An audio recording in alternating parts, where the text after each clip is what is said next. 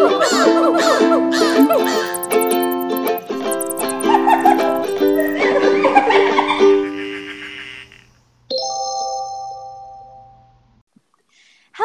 and welcome to the Conservation Queens podcast. We are 5 girls who love the earth and have a passion for living a more eco-friendly life. We are real-life zoo employees, and nothing that we say reflects our organizations, and thoughts and opinions are all our own. Also, please be advised that our podcast can be rated PG-13, so if we have any younger listeners out there, make sure to have proper adult supervision. Anyways, let's hop on to it. Katie, I think you have some really interesting conservation news updates. I do. So, shout out to my boyfriend Grant for bringing this to my attention because he knows I love bees, and it's true. Bees are the best, aside from Simings, Yes. whatever. There's a lot of favorites. I mean, I'm pretty sure that the public voted that blue. They are. wins, It's but because it's they fine. are. Just so you know. Okay. All right. Well, anyways, a couple weeks ago, here in good old Florida, there was a sighting of an ultra rare blue calamintha bee, which is native to Florida. They were first described in 2011, but they haven't been seen since 2016. Wow. So scientists were not sure if this bee still existed. You could Google it. It is actually a really It's cute. pretty. It's like blue. It's like a shiny blue. It's like a Pokemon. Ooh. And it had, You have to be careful though, because there are definitely some photoshopped blue yeah, bees. I mean, yes, but it as had only well. been recorded in 4 places in Central Florida's Lake Wales Bridge. But recently they found it again. They saw it and they were like, oh my gosh, it's that bee. And there are a couple of scientists right now and researchers who are trying to determine their current population status and distribution, if we can get a better idea of like its natural behaviors and nesting and feeding habits and whatnot. They're a really interesting bee species. They're solitary pollinators. So unlike honeybees or other more, I guess, well-known bees, they create individual nests instead of hives. Oh. So that's going to be, if you've ever heard of That making... would be why it takes Go ahead. frustrating. That's why it makes it frustrating, I guess. To Well, find yeah, them, 'cause, definitely. like, can't just follow one to find. But a they bunch. actually put out some, if you are familiar with what a bee house or a bug house is, they put out a couple of these throughout like the area they're known to be in. They're basically, they're kind of like bird houses, but they're for bugs, and they're really cute, and everyone should have one in their backyard. They're adorable. But they put out some of those in the hopes that maybe they will, go into those. And yeah, so they're just trying to determine their population, and hopefully they can get a, what's it called? conservation status. Yes, thank you. I was like trying to think of the initials. That's so that IUCN. they can, thank you, IUCN, so that they can get more funding for, I guess, help or protection under the Endangered Species Act. We all need more bees. Exactly, and they are a threatened species because they are very reliant on a blooming plant known as Ash's calamint, so that's why it's such a highly specialized and localized bee. I love bees. It's good news. Glad it's still around. Hope we can protect it and learn more about it. Go blue bees. Go blue bees. We love it. That's So, my little Katie- conservation update. Yeah. So, Katie, would you say this news is pretty unbelievable? Oh my God. Yes, I would. I had I to would get one in there. exactly say that. I No, think that was great. this is- That was a really great one. I think this is Kenzie's first dad joke for the podcast. Oh no, she Which was I'm making surprised bad it jokes took about that this long. I'm episode. surprised. One of my many. I'm surprised it's taken this long. Yeah. I've been We're savoring being it. real. Been waiting Oh, to pick boy. my moment. Yeah. Awesome. Anyways. All right. All right. Well, with that, what are we talking about today? I'm glad you asked. We're going to continue our discussion from last episode where we were talking about zoos and aquariums, the good and the bad. So today, last week we talked about the history, we talked about what a zoo is and what accreditation means. And that's kind of like the basics. And now we're going to get into more of the controversies that generally nitty-gritty. surround Dun, dun, dun. zoos and aquariums. So this is the part where I I don't know about you. I got inspired to do this part of the podcast because one of my professors that I had at school, who I respect very much, posted something on Facebook that compared animals in zoos to the stay-at-home orders. And that really just kind of rubbed me the wrong way, and it kind of bothered me because I do really respect this professor. So I'm glad that we're doing this subject, especially at this time, because I think that's a comparison that's not just made by him, but made by a lot of people. So this will kind of cover that a little bit. We're also going to address the importance of zoos and the conservation work that they do, because really when it gets down to it, the purpose of a zoo, a good zoo, is conservation, and we want to highlight how important that has been in our lifetimes and before. So with that, we're going to start with the fun part, and I know Emily is fired up and ready to go. So take it away. Alrighty. So here's the deal, kids. Let me tell you, this is a subject that I am extremely passionate about, and if you would like to spend your spare time you want to learn something today, I will happily go about that. However, for today's purposes, we're going to try to keep it concise because I could literally go on for probably at least 48 hours straight on this subject because and we will. I think we're probably going to do a different episode on zoos and controversies for like animal documentaries in media, and that's when Emily can really soar. Yes, but we're going to cover my goodness. Spread her wings and fly. Back to the subject at hand, my children. All right. So today we're going to cover a couple of kind of the mainstream controversies when people think of zoos. These are kind of the top issues that come up. Like I said, we're going to be pretty concise today because I could just go on and on. So let's just jump right in. When people think of zoos and aquariums, one of the number one kind of controversies or topics of contention would be cetaceans, which are whales and dolphins, in human care. First of all, again, I just could get so fired up right now, but I'm gonna maintain myself. The main argument here that people tend to have is that whales and dolphins are very intelligent, which is true, and that they're so intelligent that they should not be kept in human care. Some of the other arguments are that they are mistreated or that their environment is not conducive to their well-being. So let's just back this train up a little bit. The Marine Mammal Protection Act of 1972 we talked about this previously, but this basically says you cannot collect, harass, capture, kill any marine mammal in U.S. waters. So that applies to dolphins, that applies to whales, that applies to, sea otters, polar bears, you name it. Exactly, or touch them. Just that interact cute with little them baby in seal on the beach. Back up. up. No. So what Marine Mammal Protection Act has to do with this whales and dolphins in human care is that in the United States, no one has collected marine mammals from the wild since like the 70s and 80s when all of these laws came into place. Well, let's be clear though. It didn't collect them from the wild for the purpose of exhibition. Correct. However, there are some marine mammals that are in zoos and aquariums that were rescues that could not be released back into the wild. Correct. Right. So I want that to be clear. Yes. So if people say it's a wild rescued animal, that does not fall. It does fall under the Marine Mammal Protection Act, but there are certain exceptions. Yes. So when an animal is rescued, NOAA and Fish and Wildlife, they are in control of what's NOAA? When and if. Oh God, you're gonna put my acronym skills to test. National Oceanic and Atmospheric, and Atmospheric Administration. I know it. I just have to think about it. For people that weren't sure. Yes.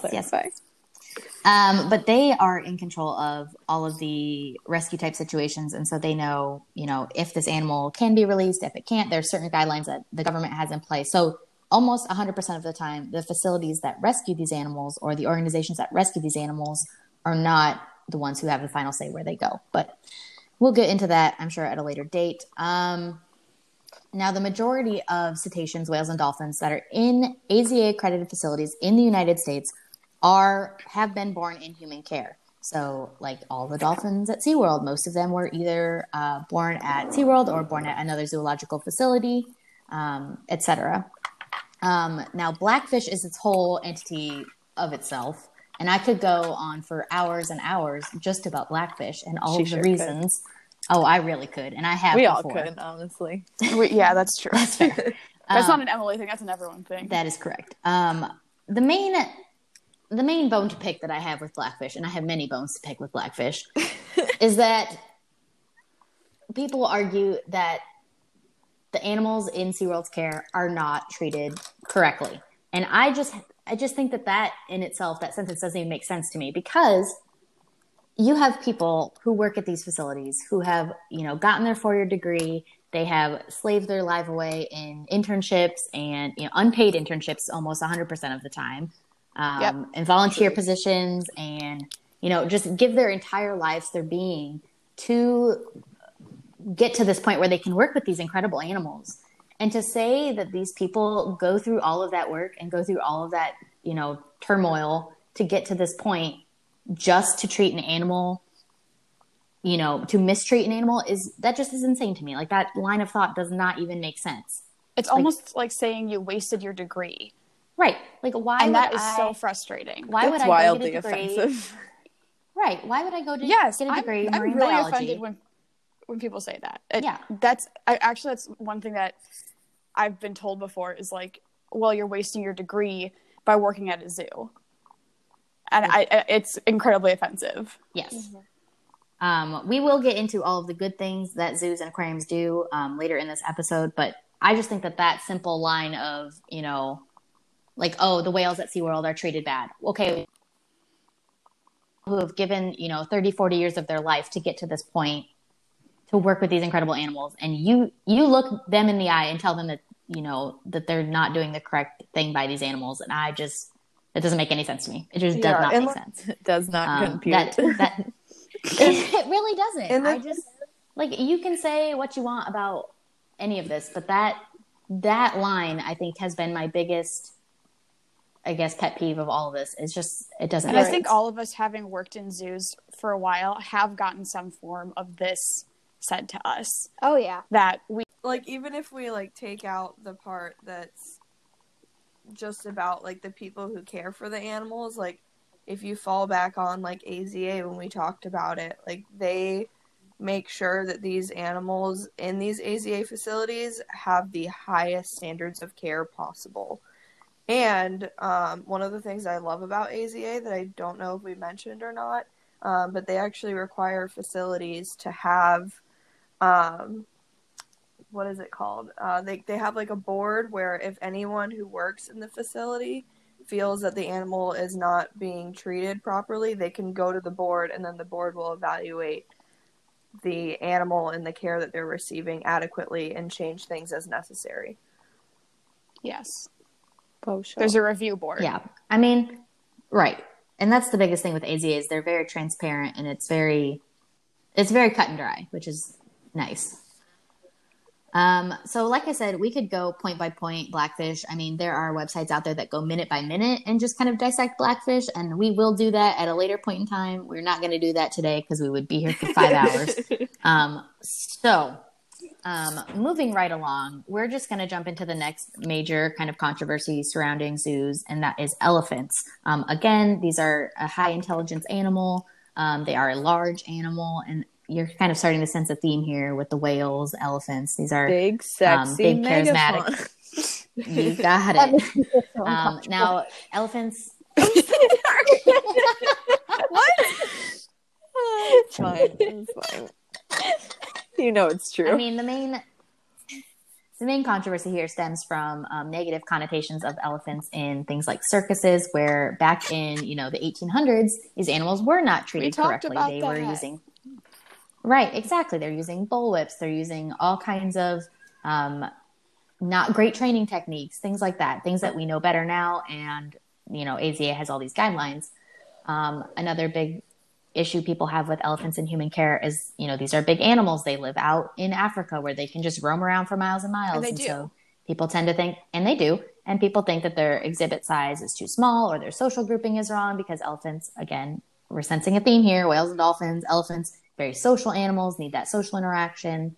So what I did here, because I am, again, more familiar with whales and dolphins than I am with elephants, I went to the AZA page for elephants, and let me tell you, I learned a crap ton. I've been on this page. All, it's crazy. You love to hear it. It's a lot. So this is just a small sampling of the things that I learned.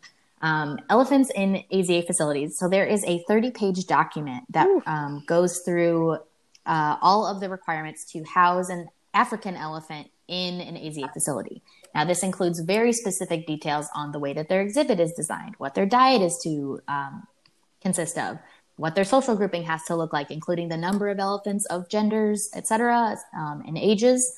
It includes all documentation according to their healthcare, so preventative medicine, care for geriatric animals. Elephants, they need a lot of care for their feet, obviously. That's a very specific one that's mentioned in there, as well as their skin. They have to have provisions in place for the safety of the animals, as well as those who care for them. They have to have specific shelter requirements, specific substrate requirements, specific cleaning requirements for their environment, specific husbandry training. Husbandry training is any training that is for the care of the animal. So again, training for their care. We've got specific regulations for behavior management. If you have a problem elephant, you've got specific education initiatives that are to be pushed in AZA facilities, and programming that goes along with that. Now, African and Asian elephants, I believe, are part of species survival plans, which I think we're going to talk about in a little bit.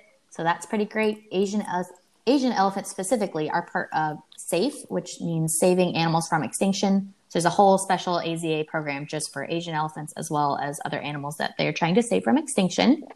And then I looked into wild elephant conservation because this is, again, something I don't know a whole lot about.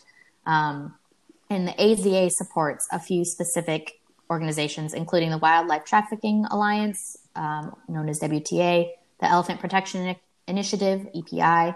Those are two big ones are partnered with AZA. And then there's a nonprofit called the International Elephant Foundation, which they give a lot of money to and provide a lot of support to. So that's just a very small sampling of elephant stuff. And again, this could be an entire episode just talking about elephants, but these animals are well taken care of. That's the bottom line here. Now, some of the main just general zoo complaints or general zoo controversies would be just the sizes of their environments. And I think this is a outdated thought that people have when they picture, like a tiger in a concrete cage with bars, from maybe back in the 1800s or early 1900s before we had the advent of modern zoos, which we discussed at length last episode.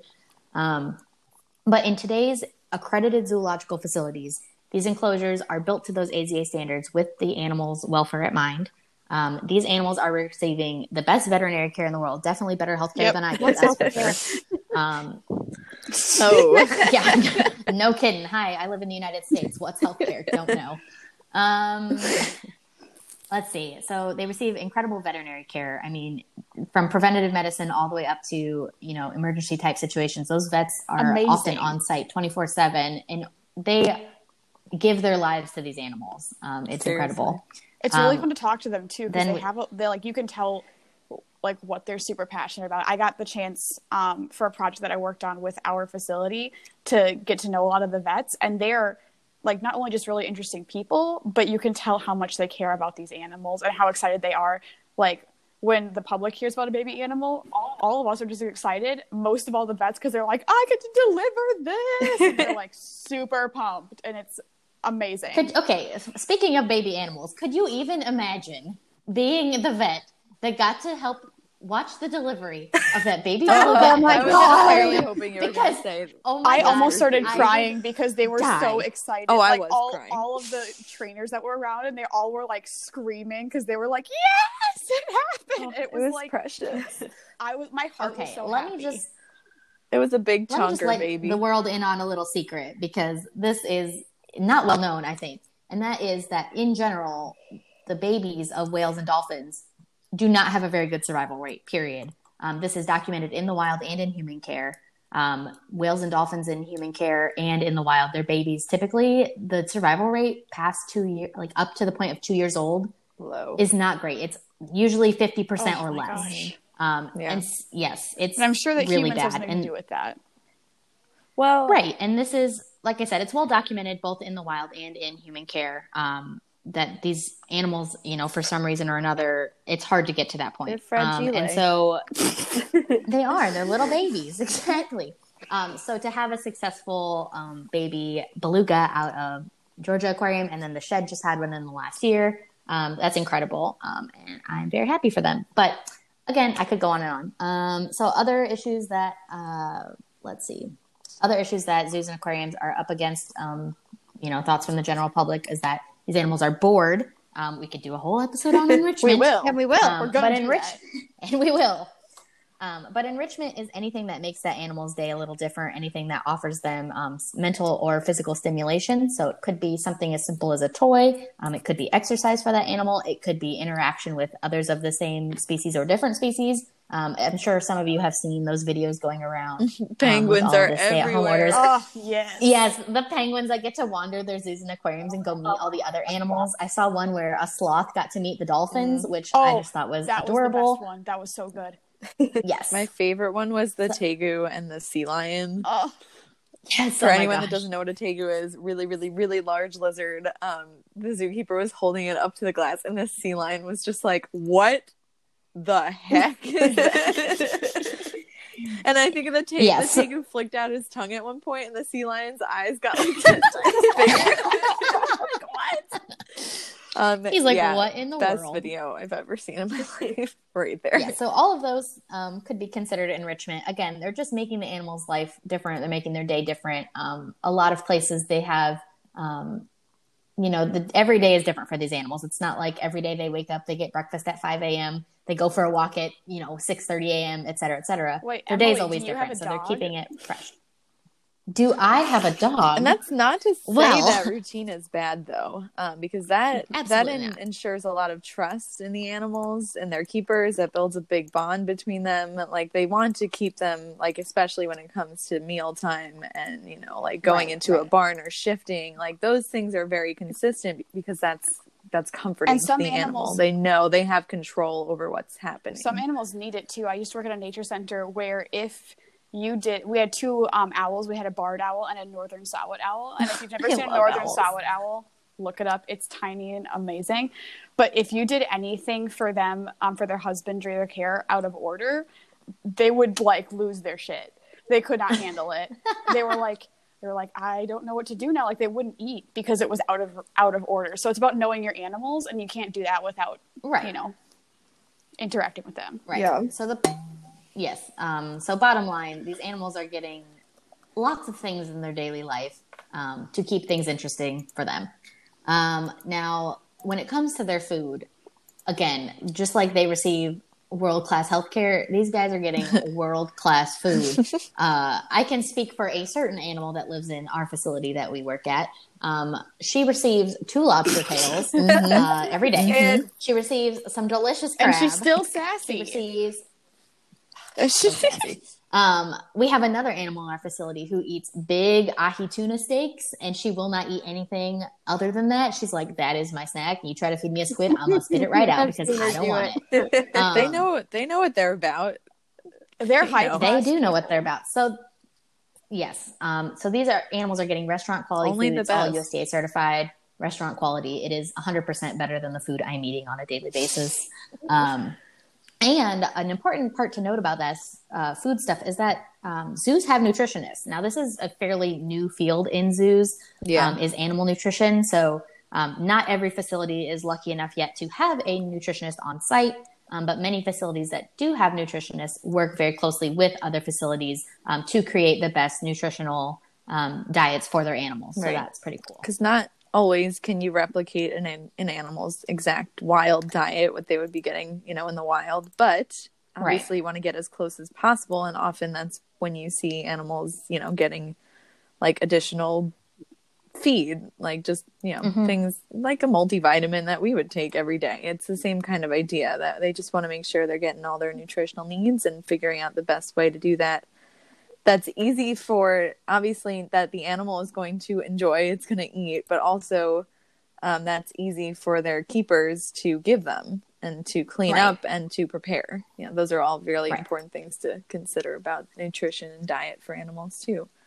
Yes. And then another your girl point has that handled people... a lot of crickets, and it's just... Crickets are the worst. Like... Well, thank you for that beautiful anecdote on crickets, Katie. We're just having a great time today. Another issue that people have with zoos and aquariums is they think, oh my gosh, this animal's all by itself. It must be so sad. Okay, let me stop you for many reasons. But the first reason is, one, you're anthropomorphizing these animals, which you should never do. And two, have you considered the fact that perhaps, maybe, this animal might be a solitary animal? Can't be. Impossible. Everyone needs a friend. I had that happen with my ex. Solitary animals. But that is always, I've had, like the same situation has happened to me a million times over. And it's an anthropomorphic problem. It's just that idea that we interaction either. Like if they have one animal, odds are they have more than one of the same species, and those animals do get to interact, but they don't like always being together. Mm-hmm. Yeah, let me give you a brief example here. So there's this beautiful movie. I'm sure most of you have seen it, called Finding Nemo. Great movie. And in this film, which, by the way, my favorite film of all time, but there's a group of green sea turtles, and they hang out together. They're living their best life in the EAC, just hanging out all the time. Okay, let me break it down for you. Sea turtles are not colonial animals. They are solitary. They do not interact with each other outside of mating and possibly like, hey, buddy, I'm eating seagrass too. Oh, yeah, this seagrass is delicious. That's really about as close as they get to any interaction with each other. They do not have social interaction. Sea turtle, right, exactly. And their brains, in a full-grown adult, are smaller than a walnut. So they do not have the processing power. I used to work at a sea turtle hospital, okay? And this facility is built so that there's a big pool where a lot of the rehabilitated sea turtles live. They're swimming around, eating their snacks together. Well, the reason that these sea turtles can be together is because they are green sea turtles. They are herbivores. They're only eating vegetation. They are not looking for live animals. Now, if you look around the facility, you may notice that there are some loggerhead sea turtles, and they are all by themselves. Each one is in their own area because loggerheads are carnivores. What do they eat? Meat. So they will not get along with other animals and other sea turtles in general. They get very aggressive. They get very territorial with each other. So this is why they do not get to be around each other. So they are solitary animals. And I could go on a 8 billion hour rant about other solitary animals. Now, that's not to say that, there are social animals, things like dolphins and every meerkats. Plenty of I know why meerkats came to my brain first, but there's always a lot of them. Wildebeest. Oh, wildebeest, you name it. There's plenty. Yes, they like to be in large groups. So these things are taken into consideration when these facilities decide to have these animals. They say, what does a typical social group look like for this animal? What does the male-female split look like? What does the hierarchy look like, if there is one, if there's not? All of these things are taken into consideration. So when you go to a zoo next time and you see an animal that's all by itself, think to yourself maybe, hey, do I think this animal could be a solitary animal? And if you don't know, lucky you, ask an educator. They might know. There's also obviously they will probably be very passionate situations that an animal may be housed by itself. Like there's a million and one reasons, and I guarantee you that the reason if you see an animal by itself, it's not because it's lonely. It's that's absolutely definitely not. Probably the last reason. And Katie, you brought up a great point about anthropomorphizing. I can never get that word out the correct way out of my mouth. But it's a hard one. For those who don't know, do you want to define what that is for us, Katie? Yeah, so basically it's when people attribute human characteristics or behaviors to an animal. So I think the biggest question as an educator that I'm sure we all get a lot is when someone comes up to you and asks if an animal is happy. Yes. Where you are, whether it's a zoo or an aquarium, you're at a location, they point to an animal. Is that animal happy? I always have to take a moment and, understand where this person is coming from, because just to ask if an animal is happy is already anthropomorphizing that animal. Happiness is something that humans have defined, we experience. It's a human emotion that we have given a name to. To attribute that to an animal that does not have the same language or just, you know, that we don't know way that we perceive the world. We do not know the way in which they perceive their world. We can make educated, you know, guesses based on their behavior and what we learn about them, but I cannot tell you if that animal is happy. I can tell you that animal is exhibiting behaviors, natural behaviors that indicate that it is healthy, that it is not stressed, that it is, you know, in every sense of the word, happy. But I cannot say that it is happy. Like, does that make sense? Yes. Well, and We okay. have no true definition of if other animals other than humans even experience emotions, or if they're the same kind of emotions. Well, that's the whole thing. So we just avoid that in general because we have no idea like what goes on like an adult's brain about feelings.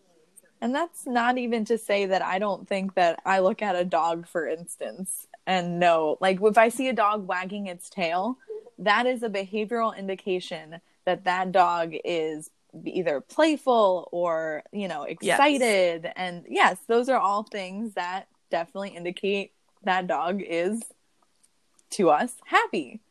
So it's like, absolutely, there are behavioral indications. However, it's just it's a slippery slope. That's what the problem is. It's a slippery slope to start out with are they happy? And then moving on into, like Emily mentioned, all those kind of, well, I think its enclosure is too small because if I were living in that enclosure, I'd think it was too small. Yeah, you probably would because it's a bat enclosure. You are an entirely different species. You know, you have different needs, obviously. So that's just where I think it can be a dangerous slippery slope. And I think that's why that question can be tough, because when you start anthropomorphizing, things can get a little messy. And what even is and then go ahead. I'm sorry. What even is happiness? All right, let's not get too existential this morning. Happiness is ice cream. That's the short answer. Moving right along. One last note I wanted to put in here on kind of, you know, animals and human care. People will say, we just talked about anthropomorphizing them, but there have been studies, and if anybody wants the receipts, you just let me know. I can hook you up. But there have been studies that show that animals in human care produce less of the stress hormone cortisol than their wild counterparts do. So that is a definitive scientific piece of data that we have that shows that animals in human care experience less stress than their wild counterparts. And if you think about it, it makes a lot of sense because these animals don't have to worry about when their next meal is coming from. They don't have to worry about becoming a meal. Exactly. You know, they don't have to worry about a lot of things that our wild animal counterparts do have to worry about. Yes. And so that, I just think, is a nice piece of information to give people if they are really kind of on the fence, which is nice. And I think, like, it's also important to mention that it's not that they don't receive, like, zero stress. Right. Because that's dangerous, too. Beings, we need some level of stress in our life. Otherwise, like... you need some excitement in your life. So, like, for example, if you're looking at a meerkat open habitat, and a hawk flies over the habitat, the meerkat will respond adequately to that hawk and go inside of their, like, little tunnels that the zoo either has built for them or that they built for themselves. And that's, like... Yeah, is a natural behavior, and that's why they built the tunnels in the So that's, first like, place. an example of, like, natural stress that's good for them. But, of course, they're not getting nearly as many predators as they would in the wild, so that's why they have less stress, like Emily said, than their wild counterparts. Right. Also, it's important to note that cortisol levels, if you're doing a study on like an animal and evaluating their stress, cortisol levels will strike not only if they're stressed because, say, a predator is chasing them, but they spike when they mate. They'll spike when they are really, really just like kind of, it doesn't matter if it's necessarily something scaring them or something's exciting them, you know, it's still going to have that spike in that hormone. So sometimes it can be spiked by different things too. All right. One last note on controversies in zoos. Again, many of these issues we're going to cover in depth at another point in time. We're just kind of giving a brief overview today. But there have been, especially in the last decade or so, there have been some zoo tragedies that people tend to call out when they're saying, oh, well, look at this, look at that. So those would be things like Harambe, which was in 2016. We have Tilikum, the killer whale in 2010.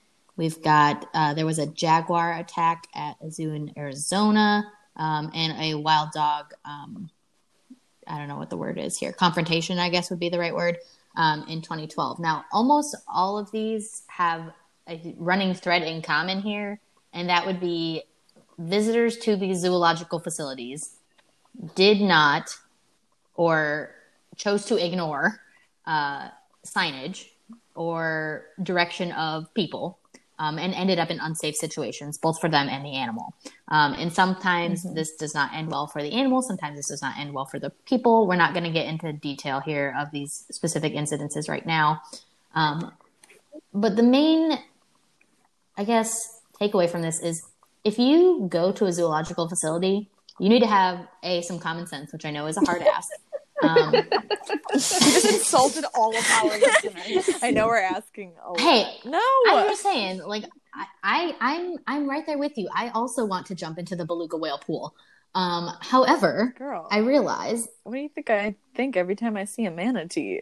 Right. It's hard to ignore the part of my brain that says surfboard. Yes, exactly. Now, so the point is, you need to be, cognizant of the people you're with and cognizant of your own behavior and your own ability, and maybe don't jump into the lion's den. I mean, have you considered that? Yes, please do not. And then, literally and metaphorically, and then pick up your child. Oh my god! Place it over the fence where the gorilla habitat is. It's not right. Not a good idea. They had to. And here's the other thing: is when these tragedies happen. Number one thing to note about these tragedies is they are freak accidents. They don't expect them to happen, but the zoos respond once something like this has happened. So, for instance, after the Harambe incident, the Cincinnati Zoo went and re-evaluated their gorilla area to make sure that it wouldn't happen again. After the Tilikum tragedy happened, they started putting in the AZA started putting policies in place that would make it so you don't have direct in-water contact with orcas, right? With these other zoos, I don't know what their response was, but I'm sure that they went back and reevaluated the area so that this kind of thing would not happen again. Yeah. I think the moral of this story is if you go to the zoo, first of all, you're liable for your own actions. And second of all, just be respectful. Man. I mean, you're coming into this place to see these fun animals. It's their house, not yours. Don't jump in their habitat. Exactly. Mm-hmm. How would you like it if a hippopotamus just showed up at your door and came right in?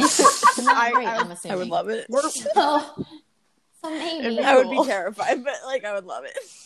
Sorry. Okay, not helping.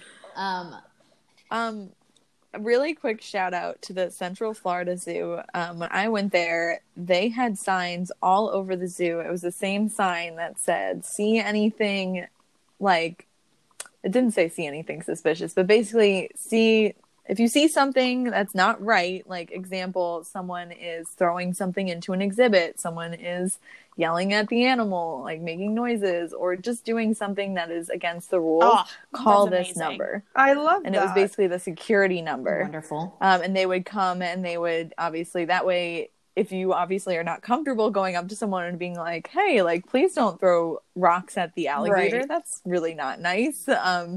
If you're not comfortable doing that, it gave you a way to still help, but not directly, confront someone. And I just thought that was amazing. Well, I kept pointing them out to my mom while we were there. I was just like, yeah, they're beautiful. I love them. Something else that's really great that the Central Florida Zoo did is, like most zoos, they evaluate animal behavior, but they also took the time to evaluate their guests because they were having issues where guests would feed the petting zoo animals human food instead of the petting zoo food that the zoo provides. So they literally studied what signage works best for their facility and for the guests that come to visit their facility, and it decreased how often people feed like the zoo animals human food. That's beautiful. Yeah, and lots of zoos that. do that. So that's just one of the other things that are really great about signage sometimes, guys. There's a study done. 90% of people that go to zoos don't read the signs. Mm-hmm. Please read the Tragically. signs. That's why we're there. Right. That's why we're there. I'm the 10%. Me too. Yes, me too. I can't leave an exhibit It makes your until visit I've so read much more fun everything. though, because you learn so many crazy things, and you're not just like looking and you're like, it's an animal sleeping. Because if the animal is sleeping and you think that animal's cool, read the signs. You're gonna learn something that's like awesome. I have been known to take pictures with good signs at zoos and aquariums. Yes. For example, the last time I visited Monterey Bay Aquarium, they had a beautiful sign explaining the difference between seals and sea lions, which is my number one animal pet peeve, above all else.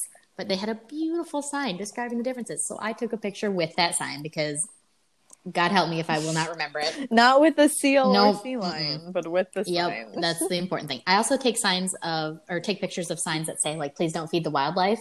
I was I took a those sign bring that me a lot said, of joy. "Be cautious of All baby right. sea turtles," and I was real excited. Bless. All right, so we have now covered quite a few tragedies and kind of points of contention in zoos and aquariums. And like we said, we'll cover a lot of these issues in more depth in future episodes. So let us know which ones you're interested in.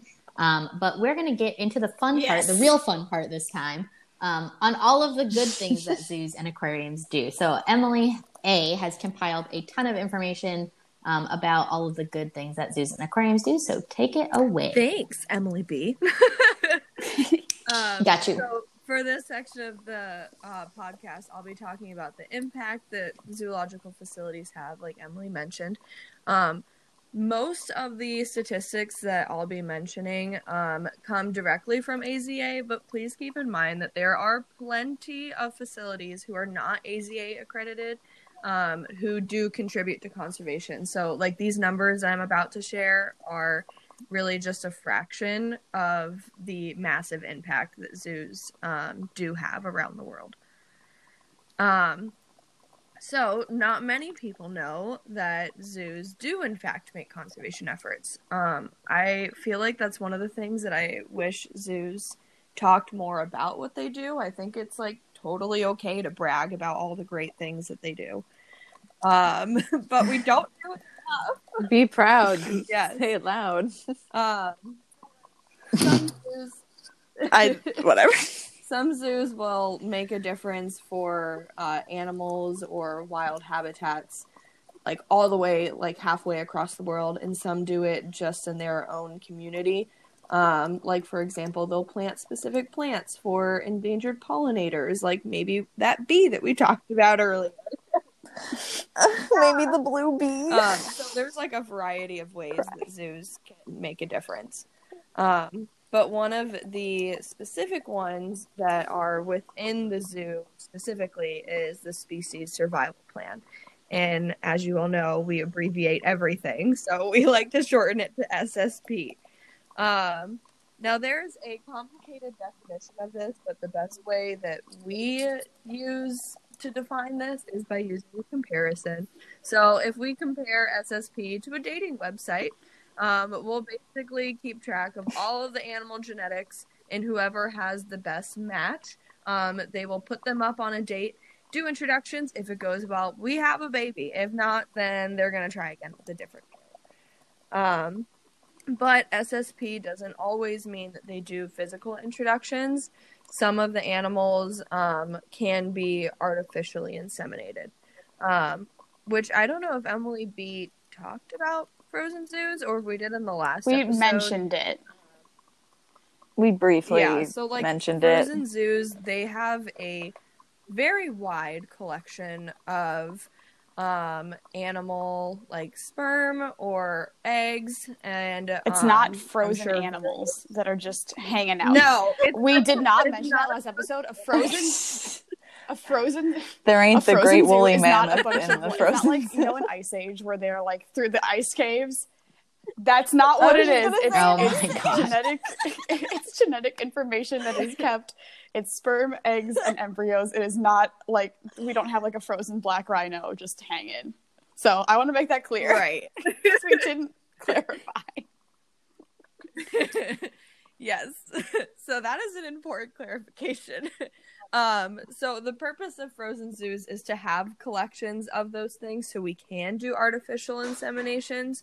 But one of the really cool things and slightly controversial things about frozen zoos is that they do also have collections of animals, not animals, again, the sperm and embryo, of animals that have been classified as extinct, like, for example, the northern white rhino.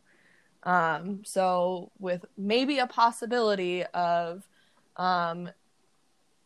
artificially inseminating a southern white rhino with northern white rhino genetics, they might one day be able to bring them back. But that's basically the goal of frozen zoos. We would like to avoid it, but... Oh, sorry. Yeah, we don't want it. Right.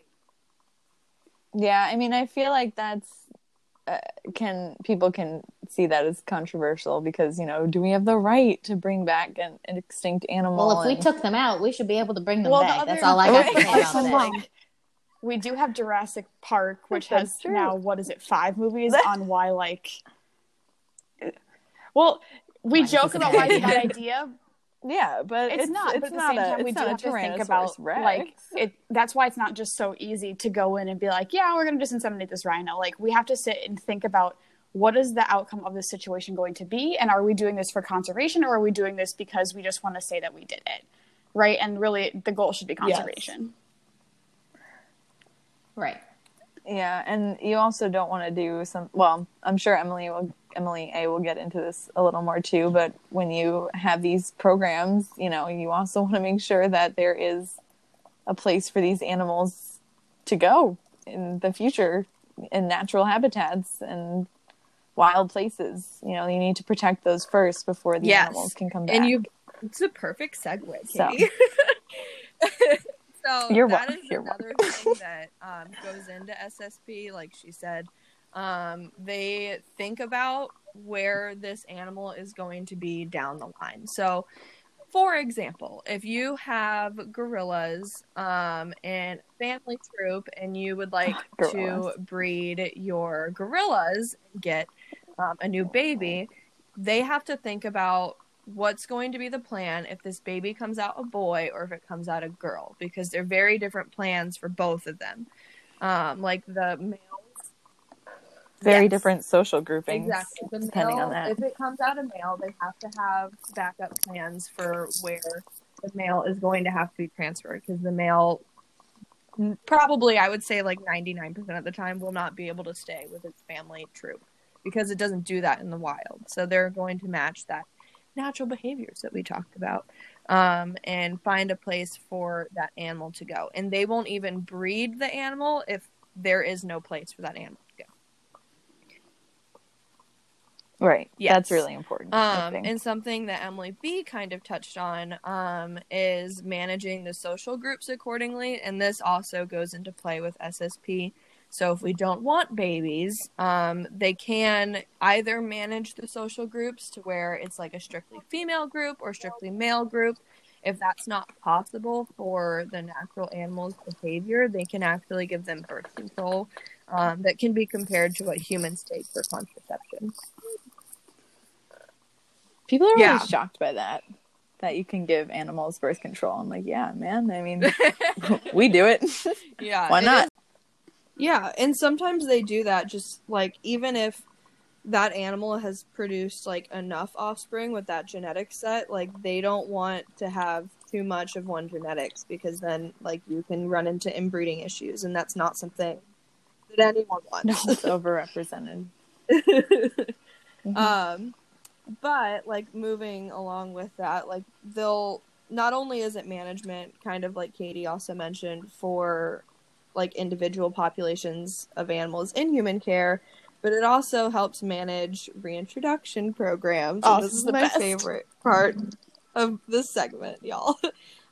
So speaking of, again, these are just statistics from AZA, but AZA facilities have 115 reintroduction programs. Wow. There's a lot. And I'm going to talk about some of my favorites. And you guys can bring up whatever ones you guys love too. But one here in the United States is the California condor. The best. This is so cool. They're so cool. They are really cool, and they have like really pretty coloring on their neck. It's like kind of bluish, and we need reddish. vultures because like they're the garbage men. Yes. Like, we don't want to clean up all of They be like, important. the animal carcasses that other animals leave behind, so we're going to let the condors do it, okay? So we got to protect them. Yes. They're happy to do it. Anthropomorphize it. Oh. Anyway. Goodness gracious. But thanks to AZA facilities, they took the initiative to take in those last 27, which is not necessarily something we want to do. We don't want to take animals from the wild, but if their populations are drastically decreasing, we have to take every effort possible to bring them back and save them. So they took those last 27 in and put them in human care in AZA facilities, put them on a breeding program, and now there are more than 300 in the wild. And one of them just had a baby. Amazing. It was a huge deal. San Diego posted it on their zoo page. There was like a baby condor. And, oh my gosh. Woo! The babies. I love Baby it. condor. So cute. And like, that's only just the wild population. They still have a population in human care, like Abby just mentioned at San Diego, because they're still ongoing this reintroduction program. And of course, the ultimate goal is that we won't have to do that anymore and these animals can survive on their own. That's just one really great example. And I have another one, guys. So the scimitar horned oryx is one of my favorite ones. We all love them. It's my boy. We do love them. They were once believed that people thought that they might have been the unicorns of the world, but you know, there's quite a few of those. But these guys live in Africa, and there were once only 25 left in the wild of these guys, so even less than the California condor. And they were collected and put on various breeding programs all around the world. And they are now being reintroduced back into the wild. And this is even more recent with reintroductions in the California condor. So now there's 90 living on a wild reserve. So it is a completely wild situation. They do not rely on humans for survival. They're breeding on their own, which is a great sign. But they're on protected land. So hopefully... Yeah, the IUCN still considers it extinct in the wild right now because they still are in a reserve. Yes. But the hope is that we would be able to be like, reserve gates are gone. Be free. Yeah, definitely. And then another one I wanted to bring up that I actually just learned about. Let's hope I can. Well, I can help you. I had these at my zoo. Is it Przewalski? Or fabulous? Okay, it's a horse, guys. So it's what? Okay, it's a Russian. That word is Oh my god! Someone explain to me how those letters make that noise. People also call them. So for those who don't know, it's spelled Przewalski, but it's pronounced Przewalski. We also call them pea horses. What? So whichever one you pick, they're both right. Sounds easier. But yeah, it's a Russian word. So if that helps you out, I've answered that question many times. That's wild. You're welcome. Fabulous. So one of the really interesting things that drew me to talk about this animal in this segment was that they are considered the last truly wild horse in the world.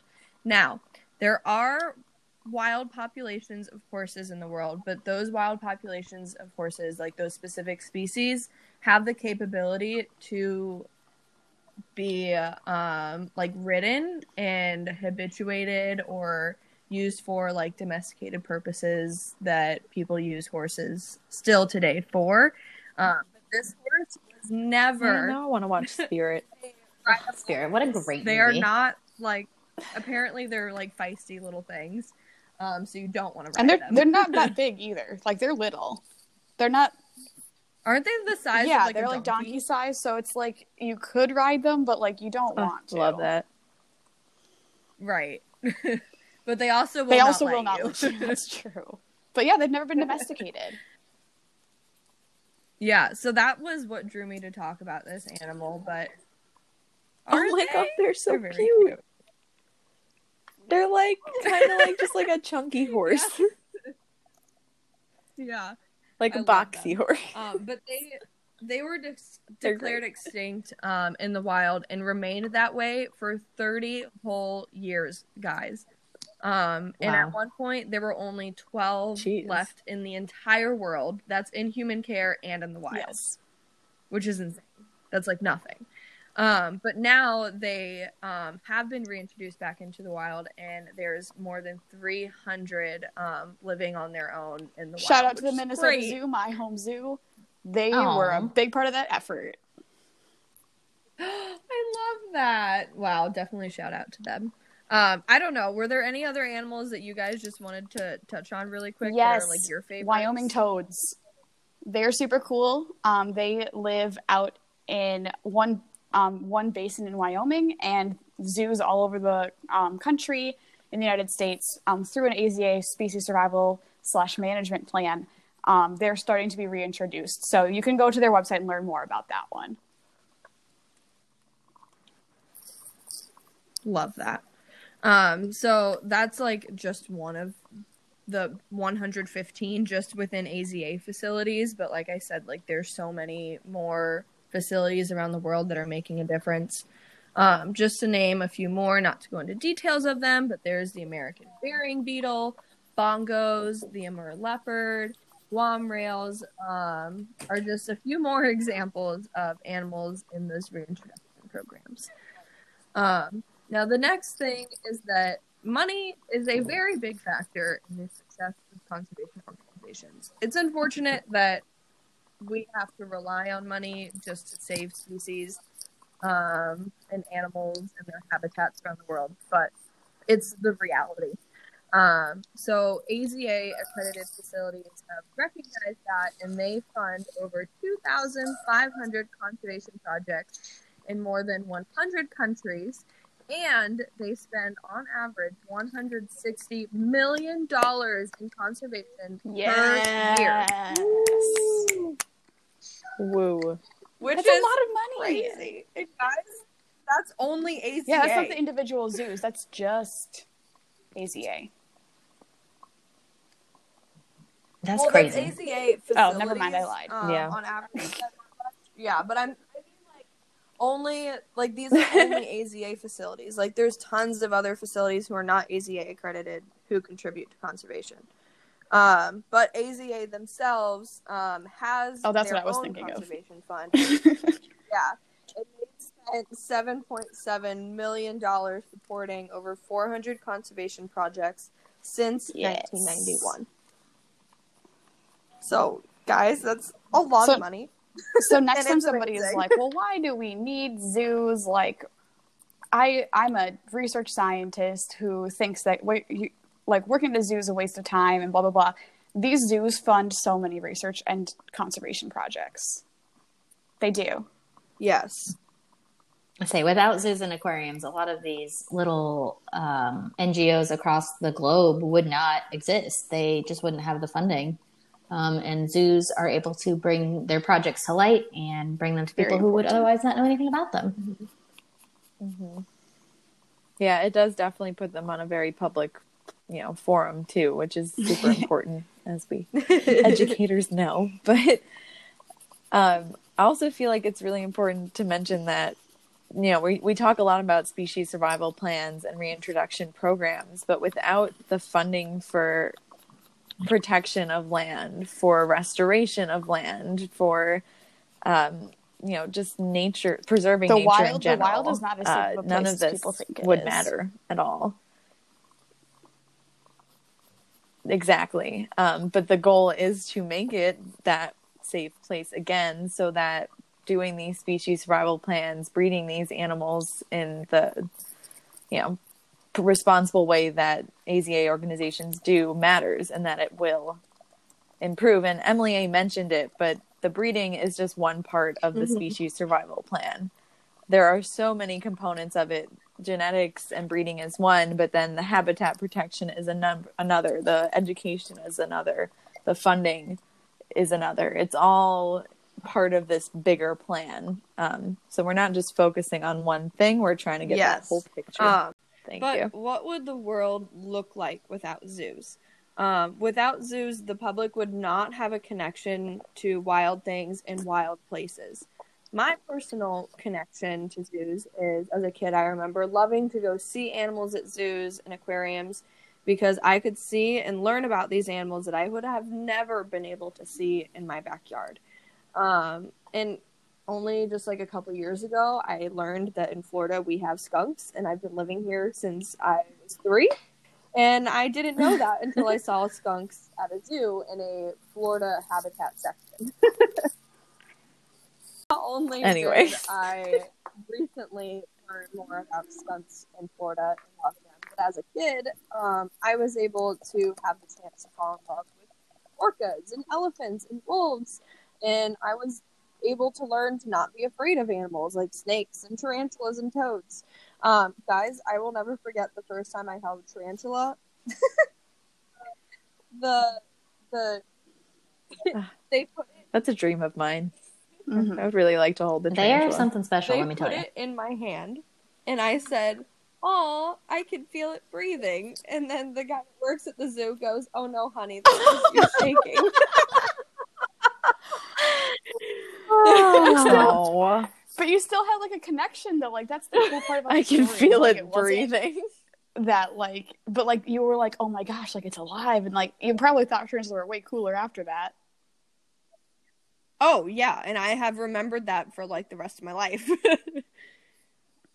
So newfound respect for animals like tarantulas, because of getting that connection to them. And it's one thing to see it on like Animal Planet, like seeing all of these amazing films about these animals in the wild, but it's something completely different to see them in person, and learn about them too. So I accredit my connection to nature and love to protect animals in the wild, to zoos and aquariums. And I think probably a lot of us. I would not love animals so much if my parents did not have a membership to the Minnesota Zoo when I was growing up. That's where I first saw dolphins, and I was obsessed with dolphins from the time I was 5 until the time I was 13. And after 13, I started working at a nature center and working with animals, and then I got obsessed with all the other animals. That's like how I got into that. And when I went to Zambia, like seeing those animals in the wild was amazing, and I wish everybody could experience it. But it was also like a $5,000 trip, and not everyone just has $5,000 they can take. Right. And like I wish more than anything that we would not need zoos, and people could respect wildlife enough and have the ability to go see those animals out in the wild. But the fact is that we don't live in that world.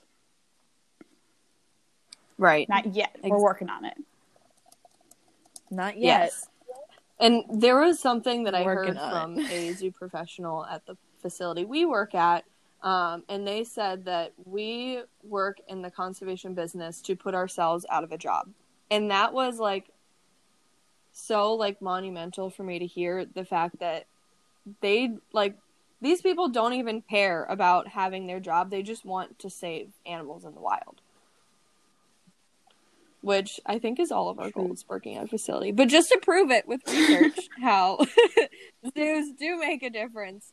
Emily B. sent me this article about, it's called Why Zoos Matter, Assessing the Impact of a Visit at a Zoo or Aquarium. And they researched if people are more likely to take action in making conservation efforts, along with many other things. But they actually found and were able to prove that visiting accredited zoos and aquariums like AZA facilities encourage people to take action in conservation efforts, give guests a stronger connection to nature, and guests reported that they took away new knowledge about wildlife that they did not have before. Yes. Truly the dream. I was going to say a big thing I feel like I learn every time I go to a new zoo or aquarium is some way I can be more eco-friendly in my own life. Like whether it's learning how to make a bug hotel or They advertised this, shade-grown coffee that I didn't know about while I was there. All those things I always feel like I learn from going to zoos and aquariums and other places like that too. So I wanted to mention one quote that AZA said. They said that zoos and aquariums are some of the best places for you and your family to get connected to nature and become more engaged in conservation. So I strongly believe, as I'm sure a lot of individuals in our field believe, that without zoological facilities, the public would not have that special connection to animals and would probably care less about protecting wildlife and wild places. So we matter. We do. We matter, you matter, zoos matter. So what can we do, Kenzie? Yes. What can we do to help? Yes, that is a great question. So for our conservation connection today, we have a few things that you can do. So as you all know, there are places that are beginning to open back up. So if you are able to and you can visit responsibly, go visit your locally accredited zoo or aquarium. With your mask. With your mask on. Yes, please. And make sure to wash your hands, mask. folks. Hygiene is important. So yeah, get out of the aquarium. I was at an aquarium last week, and they had so many hand sanitizer stations, and we just used one every time we saw one, and it worked great.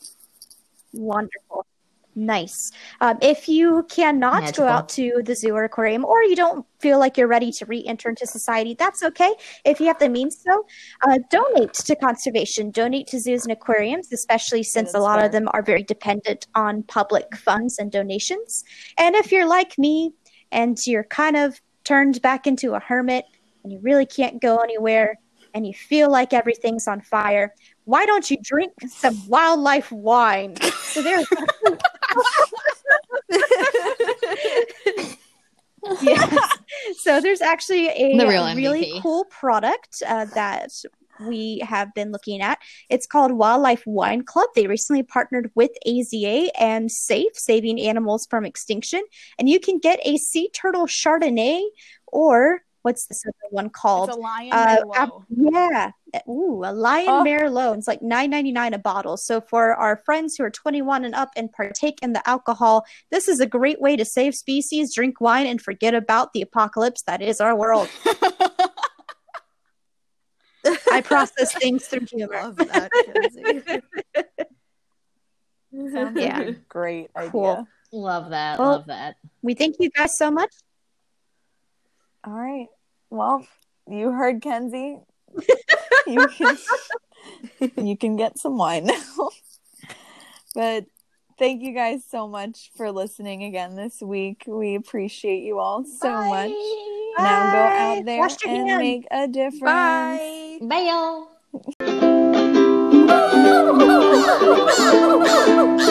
y'all.